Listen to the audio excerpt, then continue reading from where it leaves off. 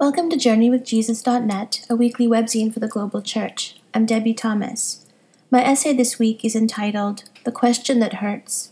It's based upon the lectionary readings from May 26, 2019. If you've spent any time reading the Gospels, then you know that Jesus asks in-your-face questions. Do you love me? Why are you so afraid? Are you also going to leave? How long shall I put up with you? Do you still not understand? But the question he asks in this week's Gospel story might be the most jarring of all. The setting in which he asks it is Jerusalem, near a pool by the Sheep's Gate.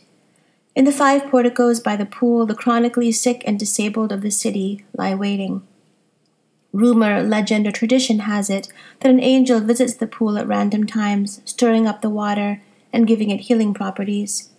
The first person to step into the pool after the angel disturbs it receives healing. In our story, Jesus visits this outdoor nursing home, finds a man lying by the pool who has been sick for 38 years, and approaches him with a question.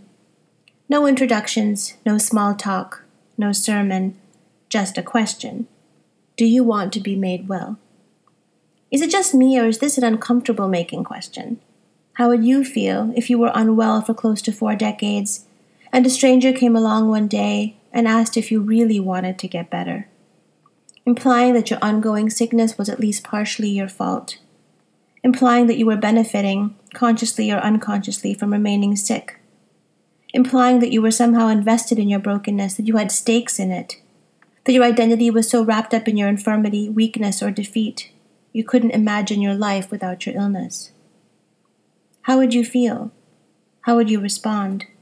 Would you hear pure insult in the question, or would you hear a faint echo of the truth, the kind of truth that hurts? Let me be clear. I don't believe that Jesus is blaming the victim in this story.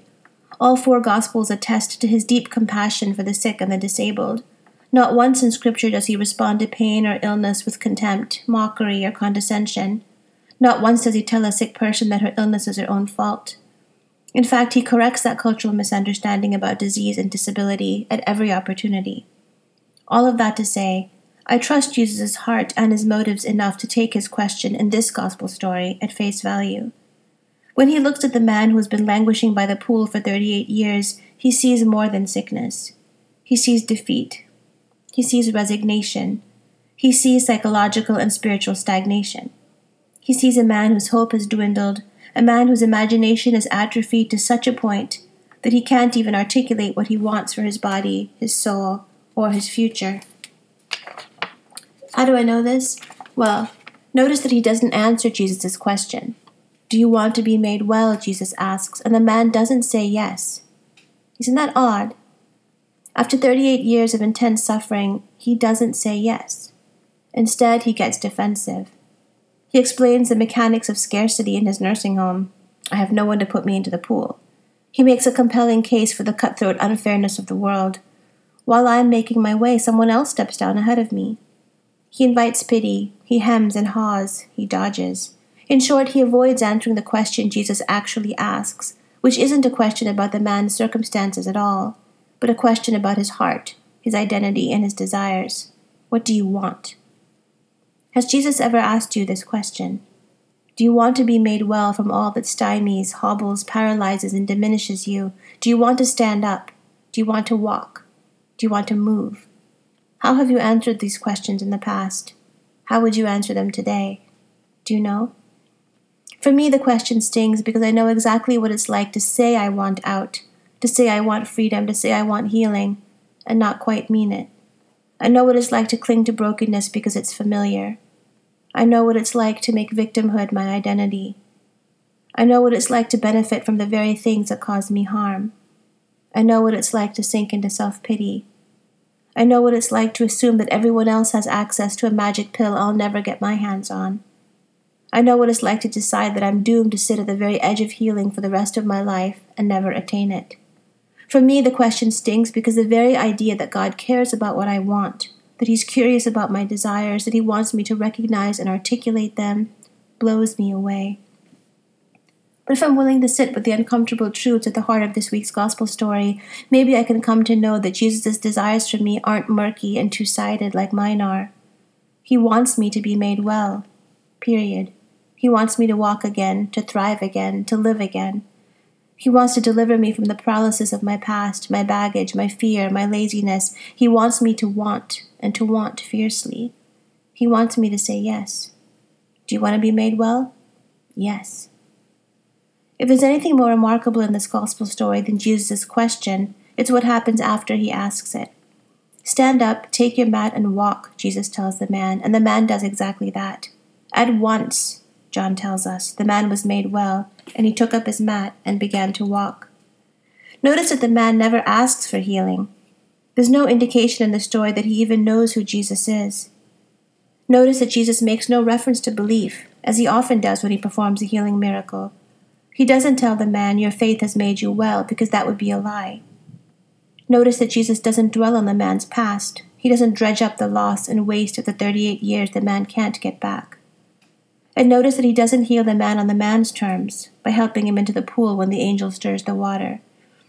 Jesus simply tells the man to get up and walk, and he does. What I take away from this story is that Jesus is always and everywhere in the business of making new and making well. His desire to heal is intrinsic to his character. It doesn't depend on me.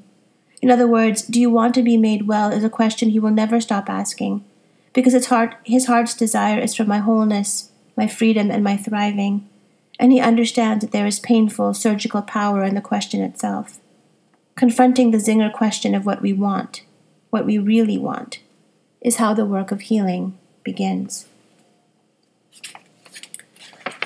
For books this week, Dan reviews The Fifth Risk by Michael Lewis. Not long ago, I met a scholar from Norway who was spending his sabbatical at Stanford University. As we chatted, he made an observation about the United States that has provoked my thinking ever since. He said, "Here in America, you hate government. In Norway, we love government." Incredulous, I asked if he was serious, to which he responded, yes. At a minimum, as Michael Lewis observes, Americans have a love-hate relationship with the idea of a federal government. In some ways, it is too close and invasive. It meddles in our lives with all sorts of regulations and laws. On the other hand, we blame government for being too absent and invisible. We're quick to blame it when it doesn't solve important problems, like responding to Hurricane Katrina. We don't celebrate people who have devoted their time and talents to civic service. We don't honor government employment as a noble and even necessary calling. We remain ignorant of how government works and how it provides essential services that the private sector cannot, will not, and even should not fill. According to Michael Lewis, Donald Trump never had anything that was remotely close to a normal transition team when he became the leader of the most powerful, most important, and most complicated government in the world, 2 million employees and 4,000 political appointees. This was partly because Trump never wanted or expected to be president. He hadn't even prepared an acceptance speech. But it's far worse than that. Trump has remained willfully ignorant about how the federal government works and why it's important. He actually shut down the transition team that Chris Christie had organized. Consequently, as Lewis documents in his book, when Trump became president, almost no one showed up to get briefings from the outgoing Obama administration. Many dozens of essential positions remained unfilled, and some of those he did appoint to important posts were corrupt and incompetent. Nonetheless, and contrary to my expectations, Lewis's book is really an encouraging read about the many unsung heroes, people of tremendous talent, dedication, and noble motives who serve in our federal government. We're familiar with many of the acronyms, like NASA, but many others do essential work we never consider, like the Patent Office, those in charge of the 2020 census, or the 17 national labs that are run by the Department of Energy. The title of Lewis's book comes from one of his many interviews with inspirational civil servants.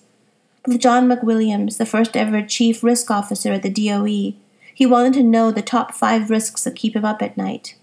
Those would be loose nukes, North Korea, Iran, the security of our electrical grid, and then something that sounds very mundane, project management, like cleaning up the environmental disaster in Hanford, Washington, that was left behind from making nuclear bombs in the 1940s.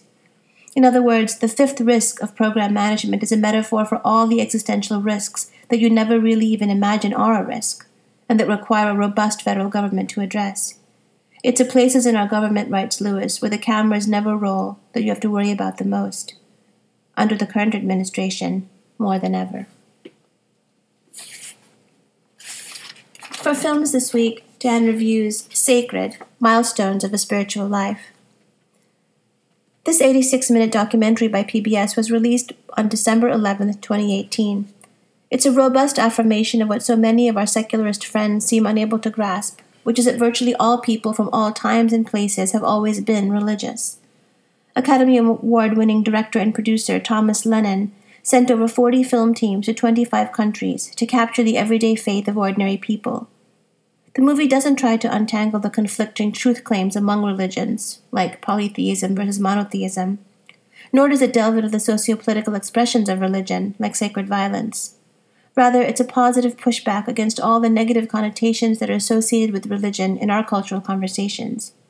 As one reviewer put it, the movie is a celebration of religion and purely observational, a kind of National Geographic travelogue, rather than a critique of religion.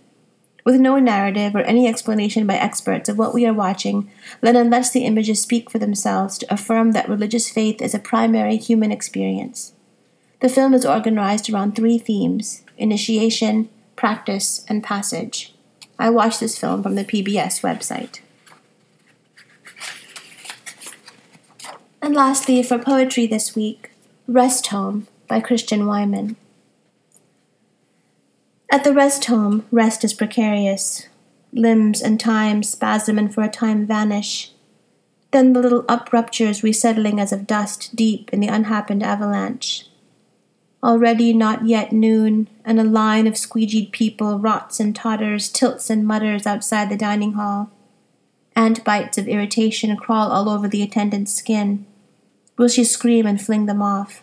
Will the earth open and God swallow this debacle of animal, these last crushed cricket twitches of existence, testifying less to survival than simply to less? No.